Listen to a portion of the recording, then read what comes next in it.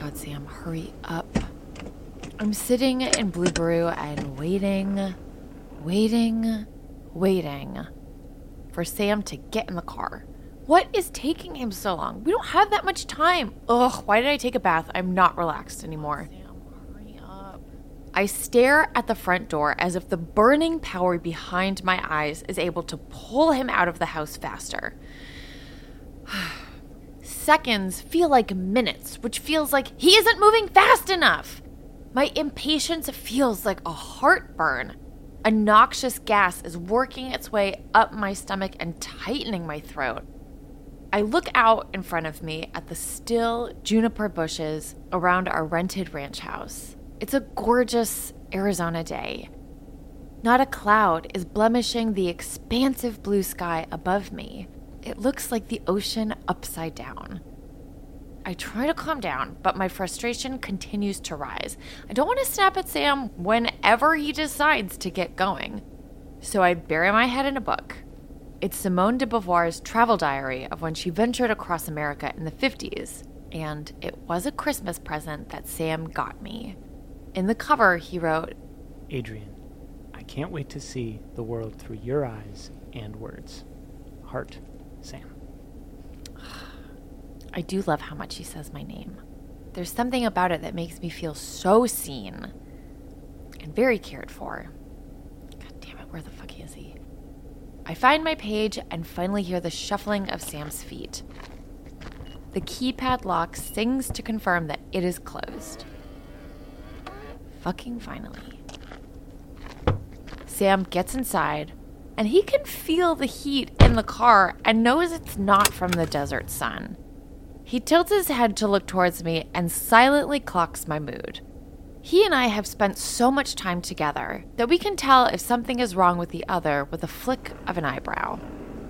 Then Sam backs out of the driveway and hits the russet red road.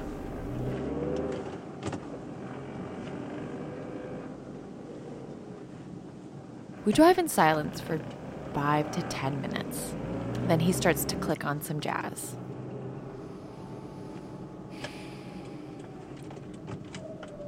Would music be welcome? Just not that, dumb synth music right now. Okay. How about a little saxophone? Sure. Okay. Do you want to talk about it?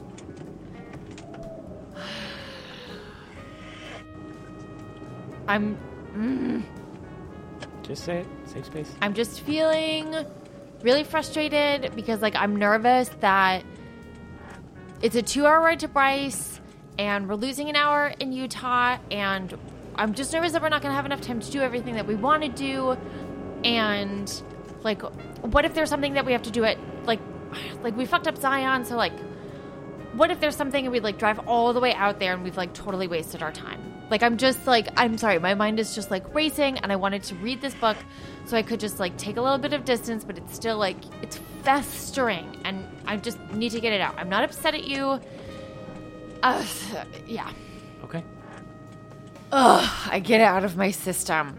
If I let my feelings fester for even a minute too long, they begin to metastasize and take over my body like an angry cancer. Sam is well aware of that. We have a pact to just get everything that we're feeling out of our system as quickly as possible because we never want to harbor any real resentment. Read Simone. We're moving now. I'll get there as fast as I can. Actually, I have a different music idea. What? So Sam makes the next right move and puts on Nathaniel Ratcliffe and the Night Sweats. It's been the soundtrack to our road trip, and we both belt our feelings out. We drive through the coral pink landscape covered with evergreens. It's the most striking color combination I've ever seen in real life.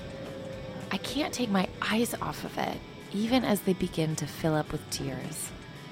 God damn, this is so beautiful. I remind myself that, above all things, just driving around is more than enough. Sam and I have driven so long and so far to be here. Actually, correction, Sam is the one who drove for so long and so far to be here. He had bought a stick shift Subaru back in October because he loves the feel of it for reasons that I don't fully understand. And I love that he loves that, but we have neglected to teach me how to drive stick, which means Sam is the one who drove us for days across the country. He says it wouldn't be a problem because he loves driving, but the fact that Sam drove us for 4 days across the country so I could satisfy some existential whim, well, that's love right there. He never complained, and I got really good at feeding him snacks without him having to take his eyes off the road, or motivating him like a boxing coach in our final hour of the drive. This was the first partnership I felt like I was really in it with someone. I eventually cooled off, and our surroundings got suspiciously barren. Our 2-hour drive had been reduced down to 5 minutes, but we couldn't see Bryce Canyon anywhere. We drive towards the parking lot, which fills up again with evergreens, and begin to plan. Okay, I think that since we want to make the most out of this, let's do Sunset Point to the Queen's Garden and then loop through Peekaboo and come back through Sunrise Point. That's about 6 miles in like 3 to 4 hours. When it comes to planning, Sam lets me drive. But I think you can tell he's a down for the ride kind of guy. We pull up to the parking lot shaded by giant fir trees. We get out of the car, lace up our hiking boots, and walk to the first point of entry. But before we even hit the starting point, we are welcomed by an expansive overlook point. We rush through the trees to get a closer look. We lean against a brick wall and are smacked with an embracing view of the canyon. The impetus of the perverse starts to kick in. That feeling that you want to just reach a little bit closer to the edge, just to flirt with death. I'm glad that there was a wall there. Welcome to Bryce Canyon. As we looked out, we saw dozens of hoodoos cover this plateau for 200 miles. Hoodoos are not petrified aliens, although the shapes they take on are seemingly not of this world. They're totem pole rock pillars, sometimes reaching 150 feet. Thousands of years ago, long slabs of elevated rock were slowly worn away by ice, water, and wind. Day by day, they crumbled from a uniform slab to isolated totems. Bryce Canyon is the world's largest collection of these rare geological formations. Native Americans have a legend about the hoodoos, that there was a certain kind of people called legend people that would roam these parts, and they could shapeshift into any kind of living being. But for unknown reasons, these legend people did something terrible, something so bad that a coyote turned them into stone. Today, their forms and sins are frozen in rock. And although Native Americans did live in this area for thousands of years, Bryce Canyon is still named after a white guy. Honestly, my brain was having a hard time registering what I was seeing. This massive basin just filled with terracotta towers. It is the coolest thing. As we begin our descent down, more and more people arrive. Honestly, after the year we've been having, more than 3 was enough. But it wasn't just couples going for a stroll or a solo traveler. It was families. Hordes of parents were trying to wrangle their children into a straight line and prevent them from leaning too far over the edge. I started to get hot again. Sam and I started our descent down on the long, narrow path, where people were coming up and down, and no one was paying attention to anyone other than themselves. And only about half of them were wearing masks. Oh my God, this is so much. My brain starts to spiral again. Oh my God, I'm so tired of people. Maybe I'm just not used to seeing so many. And I quickly descend in elevation and positivity. God, I am so cranky today.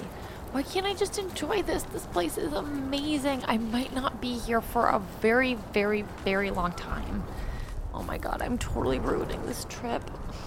But the more people that were coming at me, the more frustrated I got. Were these paths made for gnomes? There's no way 2 people can hike at this at the same time. Oh my God, I hate my brain. Why am I being so negative right now? I heard myself become a 60-year-old hermit who's lived in the woods for 3 decades and is rumored to be a witch. Sam can sense my frustration. Maybe it's the way I'm walking or I'm audibly huffing that clues him in that I'm not having a good time. What's going on, Boo?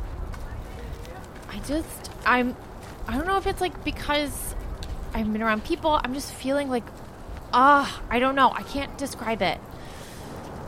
I'm just feeling really like tight in my body. I think I'm in my period. I don't want to blame it on that. I don't know. I'm just cranky and I'm frustrated that everybody is just like buzzing by. I feel like everyone's starting to take photos. It's just, there's no space. I just like want space to like stretch my arms out and there's just too many people here and I'm kind of freaking out. Let's take some space because I need to practice my dinosaur walks. What?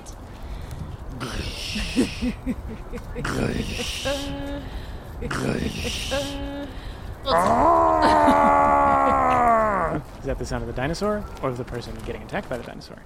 You have no idea. Oh my God. Cower in fear in your Ford Explorer. Welcome to Jurassic Park. Honestly, no one makes me laugh the way that he does. He is so damn quick and original. I know I'm biased, but the jokes that Sam comes up with light my day. I've been with plenty of people who make me laugh. Or maybe I'm the one that makes my partner laugh. But when you're in a relationship where you can both make each other laugh, God, that's the secret sauce. Again, Sam helps me shake out my feelings and I start to feel better as we finish the Queen's Garden. As we weave our way down, the hoodoos get taller and begin to look down at us. We walk amongst the dark green trees that also aspire to reach the height of the hoodoos. We finally make it to Peekaboo, which is supposed to be the most difficult part. A young group in their 30s walks down and one of them asks us, "Do you know where the parking lot is?" At first, I was like, why is this person talking to me? My talking to strangers muscle has gotten weak. I respond, "Oh, you're very far from the parking lot." And he goes, "We just finished Peekaboo. We've been hiking for 3 days." Oh my God, a joke from a stranger. That's so weird, and it's a good joke. Sam and I laugh, and he goes, "Well, you're about 2 miles from the parking lot," which was a half-truth. We didn't know that there was actually 2 ways back. One was only a half a mile away, and the other one was 1.5 miles away. We hope it didn't take them another day to make it back. Talking to strangers felt so foreign. I missed it, but I felt so clunky. So Sam and I started the hike up and around and over Peekaboo Trail. We snaked around this labyrinth where sometimes the sandstone rocks would wall us off from the world, and at other moments would reveal a massive overlook of a hoodoo cluster. It was unearthly. We were either on Mars or the set for the newest space movie. You could hold up a salmon-colored paint sample on these thick slabs of rock and notice every subtle change in shade. The trail took our breath away in views and intensity. The scenery was beautiful enough to distract me from my thighs, which were burning. It felt like I was doing the hardest level on a Stairmaster. Snow was still packed on the ground, which made it slippery and precariously dangerous, as there were no guardrails to hold on to. But it was magical to walk amongst these giants. The path twisted around itself, and every turn was another vantage point, and it felt like a magic trick. I cannot believe that this exists, and that I get to be here with Sam. I don't think Monday Sam would believe what I'm doing right now. Oof, yeah, hun. As we pivoted around a serpentine strip, I thought about how I had woken up Monday morning. Our morning routine goes like this. At 7:45 a.m., my alarm goes off, and I swim through our king-size bed, sifting through the blankets like getting thick seaweed out of my way as I search for Sam's resting body. Once I find him, then he assumes position on his back as I nestle into his left arm, and I throw my left leg and arm over his body like I'm his sleep seatbelt. We slightly cuddle for 9 minutes until my alarm goes off again. We kiss and taste the morning breath that only lovers come back for more. But this Sunday, Sam had been feeling feverish, so I mouthed if he was okay, and he shook his head no. Something happened last night. What happened? I got up to use the bathroom, and when I got in the bathroom, I closed the door, and then the room started spinning. What? And What? then I tried to steady myself, and I thought I had steadied myself, and then I walked across the bathroom to get to the sink, and when I was reaching for the faucet, I couldn't reach it. What? And then the next thing I knew, I heard a really loud sound, and then I woke up and I was lying on the bathroom floor. What the fuck? What? And now my head really hurts. What? Yeah. And I didn't know whether I should go back to sleep. I still don't know if I should have gone to sleep. I don't know if I'm going to feel dizzy now when I stand up. Uh-huh. I'm really scared. Oh, honey. I do remember you, I think you turned a light on maybe around 2 or 3. I don't know how long I was in there. I think, oh, honey. I mean, this is not an exact sign. I think you were in there for because I kind of remember feeling you coming back into bed, and it felt like that was 15 minutes. Were you on the ground for, I can't think about that. When I woke up, I thought I was back in bed, and then when I opened my eyes, I was like, why am I looking at the ceiling of the bathroom? And then I realized, Oh my God. the back of my head was on the lip of the shower. Oh my God. And now it kind of hurts. Oh my God. Well, let me feel it. Okay. Does that hurt? Yes. Yeah, that's it. Okay. Yeah, I feel a little, it's like a bump, but it's not bleeding or anything. There's no blood or anything. What should I do? Should we go to the emergency room? What do we do? Yeah, I think we should call Lisa. Okay. And you should do Teledoc and just get 2 opinions. A few hours later, we were on our way to the ER to get a CT scan just in case. I advocated for him at the doctor's office and filled in details that he had missed. Our relationship had morphed into something more than boyfriend and girlfriend. I felt like his teammate, and I had to help him. Fortunately, the scans came back fine, and he didn't have COVID. You're just dehydrated, the doctor said. The thought of Sam being seriously injured was more painful than hiking Peekaboo. At one point, Sam and I stopped, gasping for breath, and looked out at a ton of hoodoos gathered together, standing side by side. They remind me of, what are those things called? It's in China, all those... Terracotta soldiers? What? How did you pull that so fast? Because Jake studied Oh, yeah. Asian art history. You know that I don't remember names because I know that you're better at remembering names now. I have a crippling dependency on you. That's another adventure I would like to have with Sam someday. If I was petrified next to Sam for eternity, I don't think it would be that bad.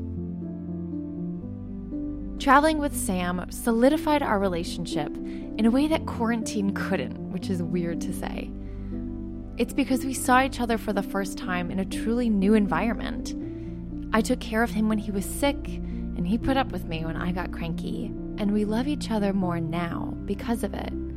That's a real partner, someone who loves you when you are at your worst, and then can bring out your best self.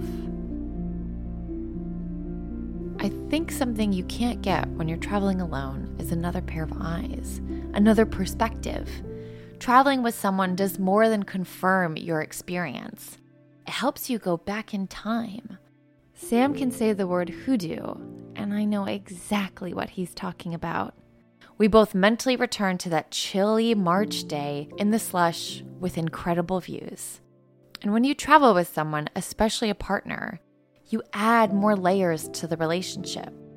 I've done so much on my own and looked out at so many amazing places by myself. And I am very happy that I had the youthful confidence to do that on my own.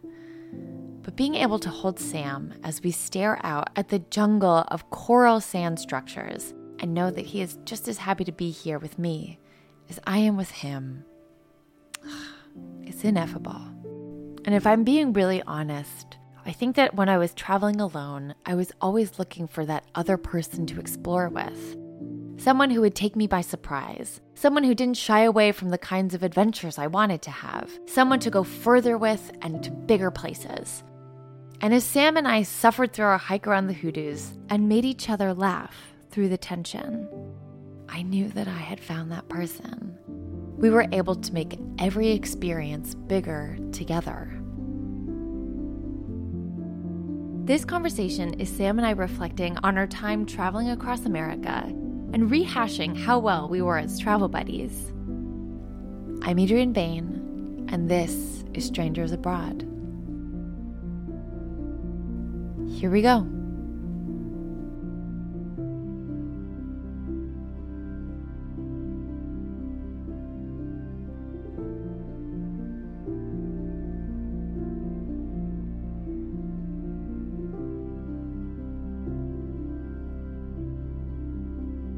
I started asking him by how we came up with this fakakta idea in the first place.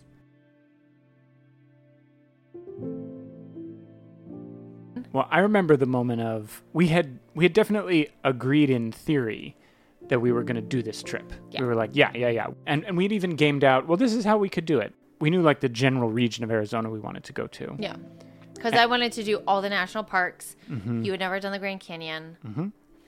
And you had figured out, well, it's 36 hours to get there. So we had figured out, okay, that's 3 12-hour days.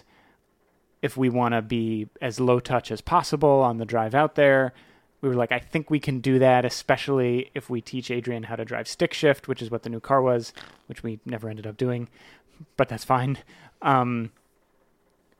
And we were like, oh, well, we could stop in Indianapolis. That could be cool. And we could stop in Tulsa. That would be cool. And then we could stop in, it would be great to go to Santa Fe. That would be fascinating. And Santa Fe's not as far, so it could break up the drive a little bit. And we were sort of like, are we actually going to do this? And then I thought, well, we could make hotel reservations at those stopping points because it doesn't cost anything to make a hotel reservation. You can always cancel it. So let's just make the reservations so that we have them. And then I found the ranch house on Airbnb. Mm-hmm. And I was like, oh no, this is beautiful. Mm-hmm. And then I showed you the pictures and you were like, I want that. Oh no, this is beautiful. Yeah. And then I remember pushing the button on Airbnb to actually book it, and there was no cancellation. I mean, there was cancellation, but it was like you had 48 hours to cancel it. And it was like, are we really going to... And it was the perfect location. It was perfect. Because it was an hour from Zion, 2 hours from Bryce, and an hour and a half from Grand Canyon North entrance, which we found out is closed until May, so March was not optimal. But there was like a ton of other hikes and stuff in the area. So once we pushed that button, obviously it was like, okay, I guess we're doing this. Yep. And I remember telling my mom, and she was like, fuck you. Like, God damn it. I wish I was going. And because that's kind of what everybody said. I know everybody was because everybody had been like very cooped up. And my mom literally said, you're living my dream. Yeah. And we can work remote, and it didn't interfere with any of our work. So... And we had planned to like take a little bit of time off. So we start driving. And I remember the car, it's like 8:30 on Friday morning. And we're in our parking lot. And the car is packed to the brim with audio equipment and my weight set and just all the things that we needed to live somewhere comfortably for the month. So, but I remember pulling out, and the guard rail was coming up because it's a street entrance. And as this like guard is coming out to let us out of the parking lot, I remember turning to you and being like, no matter what happens, I still love you and we will get through it. Hit immediate traffic. And the only traffic that we really had was getting out of Brooklyn. Before we get into that whole thing, can I ask you a question about that? Yeah. Were you worried? Like, were you worried that this would be detrimental, or, to use an Adrienne Bain vocabulary, deleterious to our relationship? No, because previously I always had this mantra of like, oh, travel is the truest test of a relationship.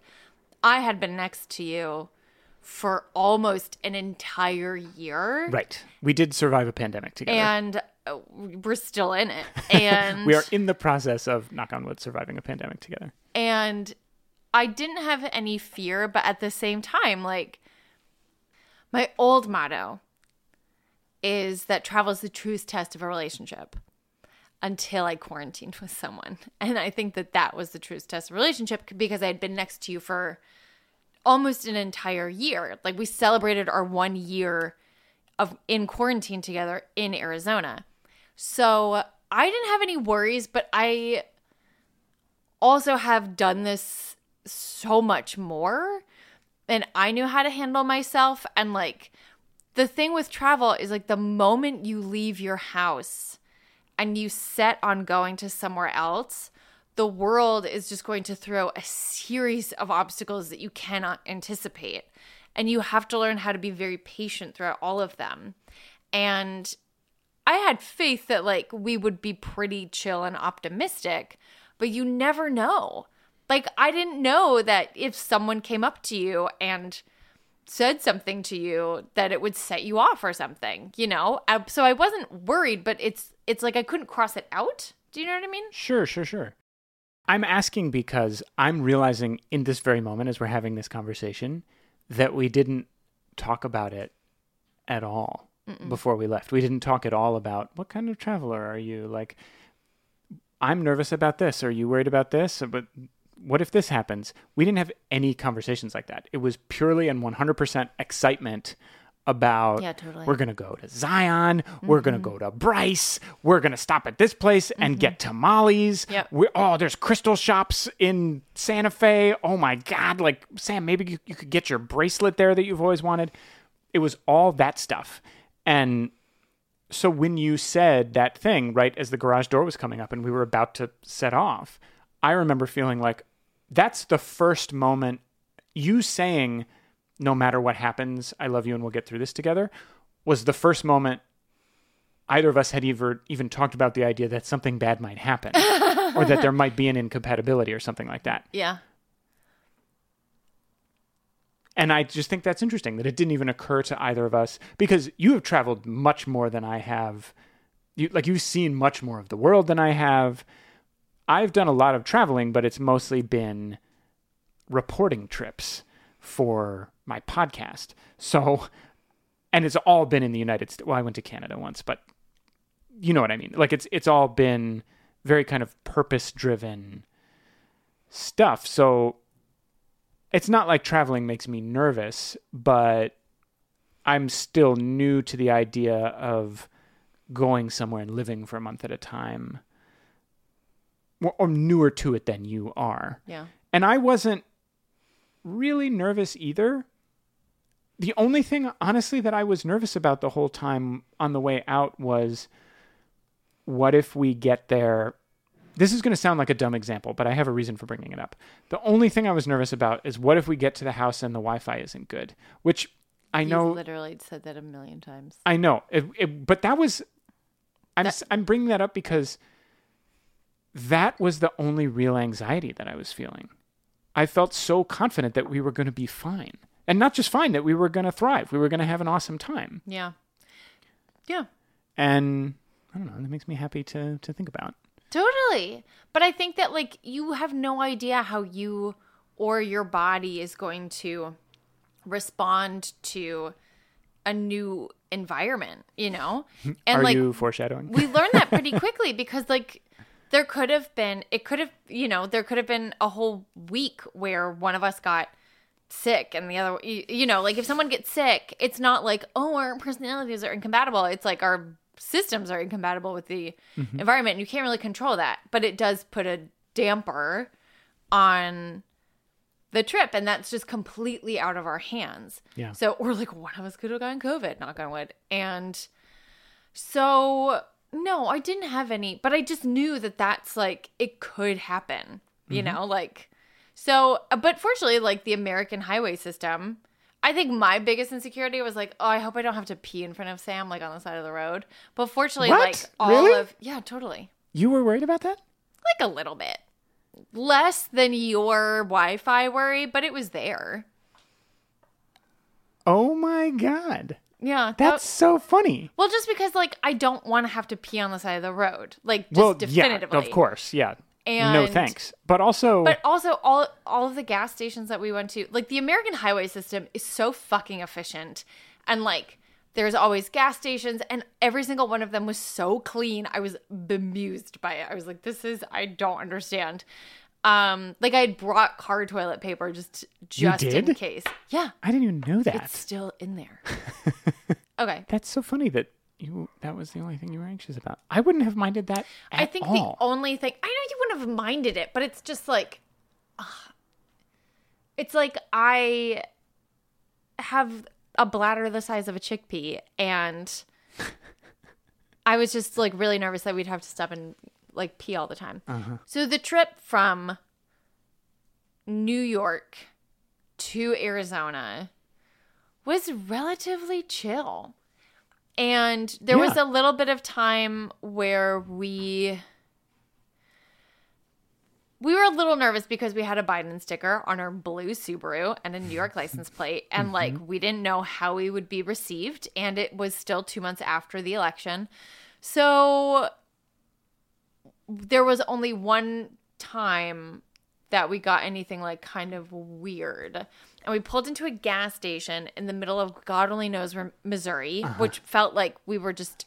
Missouri, can I say? Sneaky huge state. Sneaky huge. That's so true. Sneaky huge. Do not recommend going from the northeast corner to the southwest corner. No. In one go. Oh my God. It felt like the state was never ending. And so at some point it's like raining and we pull over to get gas. I go into the bathroom because I have bladder of a lima bean, and I see this man walk out, and he doesn't have a mask on, and I have my mask on, even though I'm like outside walking in. Oh, you saw him ahead of time? Yeah. And I was like, he had like these overalls on, this like swarthy beard, and like very salt and pepper. And I was like, he just had this look on his face of like, come at me. And I was like, I do not want to fuck with that dude. So I go into the bathroom. So if we're talking about the guy I think we're talking about. We are. I'm standing next to our baby blue Subaru. Nickname Blueberry. And which Adrian Bain came up with. Credit where credit is due. And I have you have to leave it in. I have, for those listening along at home, very long hair. I have a bit of a COVID mane happening. It's not very long, but it's like for where we were shaggier. It's not like you can't do a man bun, but it's long, and your hair curls. You have like beautiful ringlets. Yeah, I have like I have like big like 70s hair, and so and I have a mask on, so that makes the hair kind of like poof out a little bit more. So I'm standing there filling up the Subaru, and I was also wearing purple pants, and this guy... It was a dusty plum. It's a very classy color. Dusty plum, that's You didn't right. look like Barney. No, that's true, yeah. And they're jeans, to be clear, not like sweatpants. So I'm standing there, I'm filling up the car, and this guy says to me... I don't remember him approaching me, I just remember feeling his gaze upon me. This is the man in the overalls Adrian had seen coming out of the Quickie Mart or whatever. And I look up, and he goes... Gas must be expensive there in New York City. Now, listener, I need you to understand something. There is no visual indication on our car that we're from New York City. It has New York State license plate. But apparently this guy saw my purple pants and my hair and decided that we were from New York City, which, accurate. But so I say... Yeah. Although actually it's more expensive here, because that was true. And he goes, let me ask you a question. You heard about what your governor wants to do? And I was like, oh boy, here we go. Because this was, I think it was before Cuomo, all the sexual harassment stuff had come out about Cuomo, and Cuomo was still in blue states like broadly popular. and known for how aggressively he had, he was sort of like the voice of reason during COVID in a lot of people's minds or whatever. And Republicans hated him for that. So I was like, oh boy, here we go. So he goes, well, I hate to break it to you, but your governor's going to round y'all up and put you in camps and force you to get the vaccine. And I said, oh, I hadn't heard that. Because, in parentheses, that's not true. But I don't want to get in a fight with this guy. So as he's telling me this, I am standing there and I'm like, I don't want to get into an argument with this guy. And also, he's not wearing a mask. And I'm already feeling, I don't know, I have some ambient guilt about the fact that we're taking this road trip in the middle of a pandemic, even though we're doing it in the most responsible way that I can think of, and we're stopping as few times as possible, but you have to stop to get gas. So I'm thinking, like, just end this conversation cheap. Like, just say whatever you have to do to get him to stop talking so he doesn't come over here. Like, just get the gas in the car, Adrian will come back out, and we're gone. So I say, nope, I hadn't heard that. And he says, well, I'll show you. I just want you to have the information. Let me get my phone. So I'm like, So I just kind of go like, I just kind of like make a noise. I can't stop filling up the car. So like, I'm like, I wish this gas would get in the car faster, So he then comes over to me. And when I say he comes over to me, he gets as close to me as like a stranger with a mysterious secret. Like, he gets in my grill and he is breathing on me and he's showing me he tries to hand me his phone, and I like hide my free hand behind my back awkwardly, and my other one is on the gas tank. And he's like, watch this here video. I saw it on the news. So he shows me his phone, and what he means by the news is a TikTok video of some woman shakily holding a cell phone camera in front of a computer, and what's on the computer screen is impossible to make out, and saying, New York's gonna put them in camps! And that's it. That's the news source that he has gotten this story from. So he looks at me and he's like, what do you think of that? And I said something like, well, it's food for thought. Like, I don't know. It's like, just get away from me, man. And he goes, listen, I'm not against people getting the vaccine. I just think it should be a choice. And of course, I want to say, like, that is not the correct framing. Like, there's no for or against the vaccine. You have to get the vaccine. It's for everybody's health, you monster. But I can't, I'm trying to end this conversation cheap, right? So I say, like, yeah, okay. It's so tempting to be like, well, I'll be getting the vaccine as soon as it's available. I think you can get it for free right now in Missouri. Please get it. Also, put a fucking mask on. But I'm like, yeah, okay. So finally, the gas tank goes like chunk. And I'm like, oh, thank God, we're done here. And I'm like, well, and I see Adrian coming out of the mini mart. And I'm like, well, we'll be going now. And he goes, be safe out there. Put a seatbelt on. I'm like, oh, yes. Safety, clearly a priority for you, sir. And the thing is like, it's so easy to make fun of that story, right? Like, if anything, that is the cliche that we want out of the Midwest. Like, Missouri is that center. It is dab smack middle of America. And I feel so conflicted about telling that story sometimes because, like, we are I didn't exaggerate. I didn't exaggerate. You didn't any exaggerate of any of it. I was horrified, honestly. I felt so. It was just such a look. I think I was disappointed and gleeful at the same time because I know that it's a ridiculous story that we will tell until we die. But at the same time, I was like, this isn't funny. Like, this is actually why so many people have gotten COVID. It's because they're not taking it seriously. I maybe felt like a little sliver of that. But honestly, what I really felt was this guy endangered my life to make a point that is not based in anything true.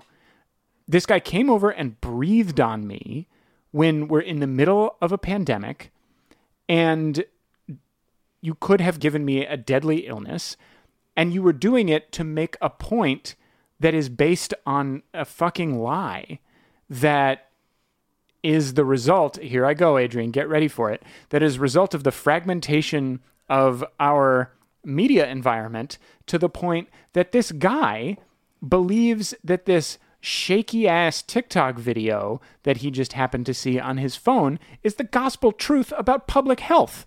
That is outrageous, and it is incredibly scary. I was horrified by it, and I was so sad. I was so sad because already the thing that I think is the hardest about the pandemic is that ordinarily I, like you, and presumably everybody listening to your show, believes that talking to and being in community with strangers is one of the best things about life. And it already is upsetting to me that I have to be skeptical of everybody that I interact with right now who I don't know, or who isn't you, basically, or a member of either of our families. Yeah. Well, that's for other reasons. It already kills me that we have to cut off that part of ourselves right now, the part of ourselves that wants to reach out and to make connection. And that ordinarily wouldn't mind getting into a conversation with this guy about why he thinks Cuomo wants to start like forced vaccination camps. But instead, I had to stand there like a prisoner. Like my option was either like wave a like leaky gas dispenser at this guy and be like, stay back! Yeah. Stay back, Missourian! Yeah, like a strange, greasy lightsaber. Yeah, like my option is either to do that or to submit to his willful ignorance about a confirmed public health crisis. It was upsetting. I'm still upset about it, apparently.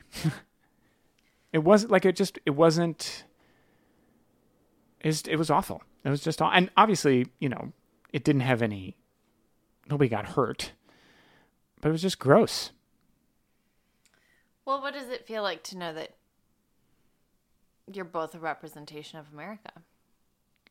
I mean, it is, I will say the positive thing about it is that it's important to remind ourselves that no matter where we live in an information bubble. And no matter how well-informed we think we are, I think I'm well-informed because I think I watch the real news, and I think I am listening to, the CDC or whatever, and I think that makes me, and I listen to NPR reports, and I think that makes me more informed. And he thinks the same thing, but he believes all the inverse of what I believe. And we both think we're right, and that the other person is the one who is tragically cut off from the truth, man. And that is this country in a nutshell. So, I mean, and it's important to have those interactions to remember that the divide that gets talked about all the time in the real news is not a made-up thing. It is real. So let's wrap it up with one lovely story of us not being harangued by strange men in gas stations and you passing out. It's we did really have a lovely time going to so many different hiking spots and just being in so much awe and wonder of such a completely different landscape. It is so different. And there were just so many moments when we were hiking around on the Arizona-Utah border and just thinking we are on another planet right now. Yeah, it was amazing. It was so beautiful. But the big thing you really wanted to do was go to the Grand Canyon. Yes, I've always wanted to see the Grand Canyon. Why have you always wanted to see the Grand Canyon? Because it started after I saw the Badlands in South Dakota, which happened in 2014, I think. And I don't know if anybody listening to this has seen the Badlands, probably, given your listeners. the Badlands are incredible. It's as far as the eye can see. It's these unbelievable rock formations that look like they would make more sense on Mars than they do in the middle of the United States on planet Earth. It's ancient and spooky and sun-baked and just breathtaking. It makes you question your assumptions about like what the world looks like, because there's this thing that looks unlike anything else, and it's here, and you just drive up to it and it's there, and then you're in the middle of it. And then I remember thinking like, well, the Grand Canyon is the part of the United States that is this, but to the greatest extreme. It's like our most famous landmark. And I remember thinking like, well, I want to see it. Like I want to feel this feeling the biggest that it's possible to feel it in this country. And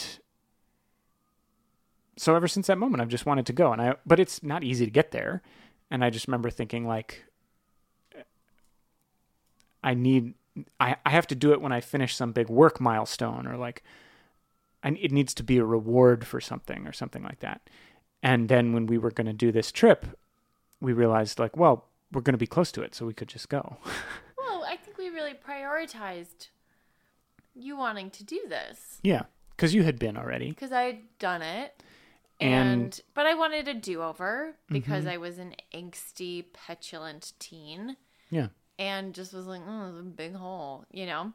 So, yeah. So we go, and we had been hiking pretty consistently every weekend. So I feel like we really had our hiker's legs at that moment, and we had some sturdy-ass boots.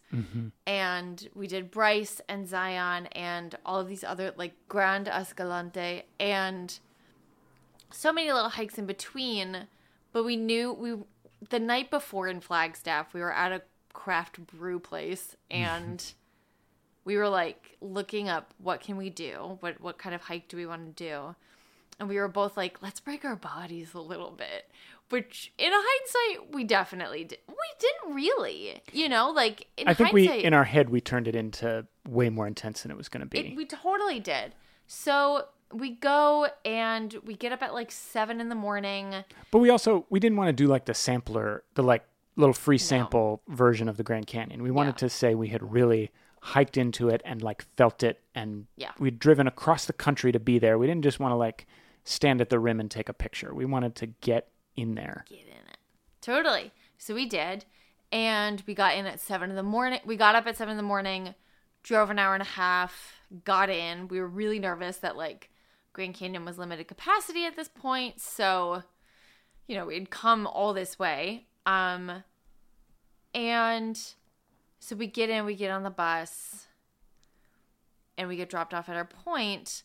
And I remember when we were on the bus, there's a lot of pine trees around the Grand Canyon, which is kind of strange. Like, you don't really expect there to be such like hardy, I guess you do kind of expect, like, there's these just very hardy Christmas trees, like, all around you.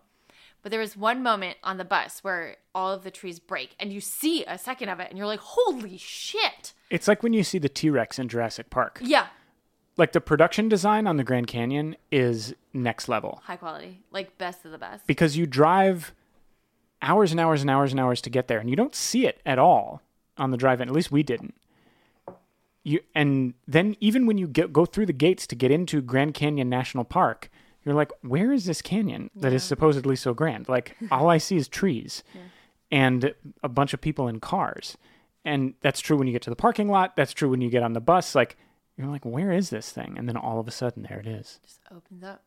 So I just remember like my jaw dropping and it being so much. I know this is ridiculous, but it was just so much bigger than I remembered. And obviously I was only looking at like an infinitesimally small section of it. And so we get out and there's fucking swarms of people. Some mass, some not. And we hike down, and I had vague memories of this entry exit point from my trip when I was like 13. But yeah, what did you what was it like? Like you were in it. You were finally in the Grand Canyon. It was extraordinary. It's one of the 3 or 4 most beautiful things I've ever seen. Mm-hmm. It was incredible. I'm the first, right? Right. Number 1 is Adrian. Number 2 is Machu Picchu. Number 3 is the Grand Canyon. Thanks, honey. And we... Really, do you think Machu Picchu is more beautiful than Grand Canyon? Yes, because Whoa. there's something about Machu Picchu that it's a combination of absolutely gobsmacking natural beauty combined with this mysterious ancient city that was built for reasons nobody really understands and like nobody really knows how it got there or how they did it. Yeah. It's like, yeah.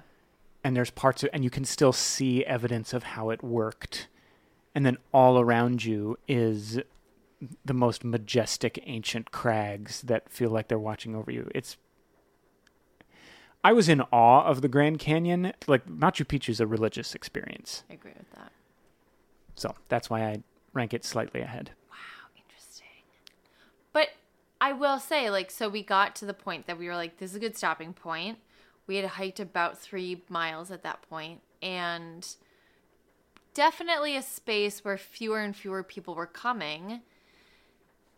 And so just tell me about, like, that, just sitting out and, like, having our little packed lunch and just staring out at it. Oh, you mean where we sat down and ate? Mm-hmm. Oh, this is one of my favorite memories of the whole trip, is I had brought my journal, which you made fun of me for relentlessly. Yeah, because you always brought your journal. We never wrote in it. That's not true. I wrote in it at Bryce. Okay, you did. Okay.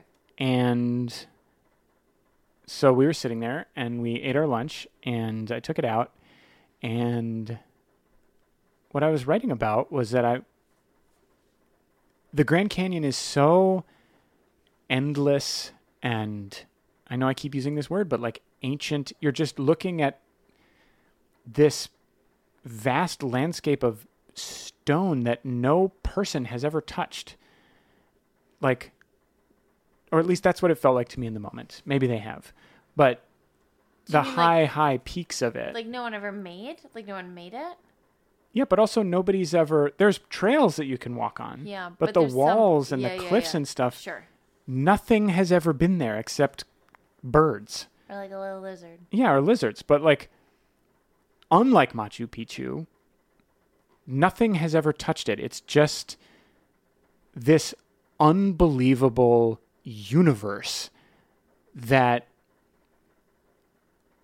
contains, and this is the thing I was thinking about, what does it contain? Like, what am I looking at? I know. And what I ended up feeling I was looking at was time. That's the only thing you can, in my mind, that I could conceive of. I'm looking at the unbelievable amount of time that these formations have been here, that began untold centuries before I existed and will continue to be here untold centuries after I exist. And I am amazed by it. And I am of no significance to this place.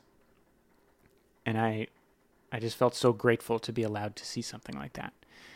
And in the moment that I was thinking about that, you passed me an AirPod because you were listening to Nathaniel Rateliff and the Night Sweats. And the chorus of the song that you were listening to, right when I put it in my ear, was, think of all the time. That song breaks my heart. But, I mean, that was the most perfect, it was a perfect moment. Well, I could not have asked for anything more from that experience. What do you think it would have felt like if you did it alone? Well, this is the thing, Adrian. I felt like we were really bonded to each other during that hike, in the sense that I felt like we were sharing energy. I felt like we were gazing out in awe at everything that was around us. I felt like We were sharing in this sense of accomplishment that we had made it there. But we weren't talking very much. Not in a we were mad at each other way or something like that, but just, what do you say when you're surrounded by something like that? There's nothing to say. You're just in it and appreciating it. And so because of that, there was a way in which I felt like we were sharing the experience, but we were also both in the midst of a very individual experience. And I also knew that you had been there before, and so like, you know, there was some difference there. And I just remember feeling like we're together in the eye of the hurricane in this moment, kind of like the world is in the midst of this historic spasm of crisis, and we, against all odds, are here. And so we were pretty quiet, you know, and I was trying really hard to not think about, you know, we had told ourselves, like, at the end of this hike, we're going to go out for dinner and we're going to get so much food because we will have hiked, we've done like 20,000 steps or whatever, and like, you know, we're going to reward ourselves. And it was very tempting to think like, oh my God, like I'm going to get mac and cheese with bacon or something, you know, and I'm going to get a beer or like whatever. But I didn't. I just felt so present. And honest, this is going to sound weird, and I don't know if I'm going to be able to express it well, but what I felt really appreciative of in terms of you and I in that moment was that I did not feel like I needed you to reassure me that you love me and our relationship is going well. And I didn't feel like you needed me to do that for you. I felt like so confident and serene in the fact that our relationship is at a place where we can go to an environment that majestic and just open ourselves up to it completely and trust that our bond is going to be there in the midst of all of it, and that afterwards we'll be able to share in everything that we experience, but that we don't need to be, I didn't need you to look at me while we were on the hike and say like, it's amazing, right? It's amazing. And you didn't need me to be like, I can't believe we're doing this. I can't believe we're doing this. Like, we just trusted in ourselves to really soak it up. And to me, I don't know, there was something about you passing me the AirPod that was just such an illustration of that. Like, it was like you were saying like, I know it's that good. Yeah. Oh, okay. I'm so grateful that we shared it. I am too. But you know what I mean? Like, there are sometimes in relationships, not ours, but other relationships that I've been in, where you do some big thing, whether it's go to a landmark or hit some milestone or something, and it's like you have to talk about it to make it feel like you think it's supposed to feel. And we did not do that. We didn't have to do that because it just was. Mm. And that's the best. Yeah. And I feel like it's a test that we passed with flying colors. Thanks, honey. Would you go on a road trip with me again? Yeah, let's go tomorrow. Where do you want to go? Drive me down to Argentina. Okay. Okay. We got to teach you how to drive the car, though. That's great. I love you, honey. I love you, too.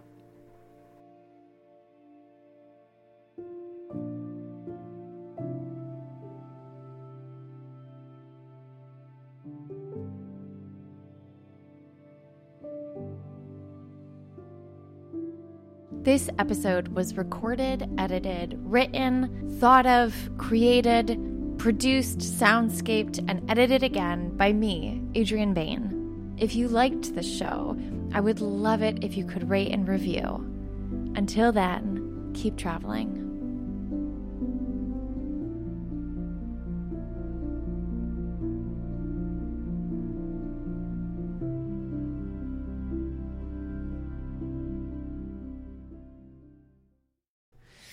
you. Great job. Amazing dinosaur performance. Oh, thank you very much. Thank you. Actually majored in dinosaurs at Swarthmore College. Just dinosaurs? Not like Yep. paleontology? No, just dinosaurs. Our first unit was the real big ones. Then we did a unit on the medium-sized ones. The little babies. Then the little babies. Then we did one on the ones that eat plants. Mm-hmm. Then we did one on the ones that eat other dinosaurs. Mm-hmm. What about... Then we did one called, whoa, here comes a big hot rock. What? And that was the end of the major. Wait, you know that there are The omnivores. dinosaurs knew what the big hot rock was. Wait. Conspiracy theory idea. Do you think the dinosaurs knew that the asteroid was coming? I know that they did because I Whoa. studied it in college. Whoa. Tell me about it. Because you had meteors. Sorry, you had meat eaters. And it was called a meteor. So by dint of their diet, they could sense that eventually something was coming for them. But just the meat eaters? Yeah. Plant eaters, blissfully unaware. Yeah. And they went out happy. Because it is the awareness of death that makes us fear it. Oh my You're putting this in the episode, right? God. Honestly, yeah, probably. Maybe I'll put it at like the very end. Okay. Great. Thank you, honey. That's all. That's it? Yeah. How'd I do? Oscar? Is Golden Globe TV and film? Yeah. I'll give you whatever the French equivalent of the Oscars are. So you're saying French cinema is less than American cinema? Yeah, Cool. Don't you have French listeners? absolutely. Oh, I'm cutting this.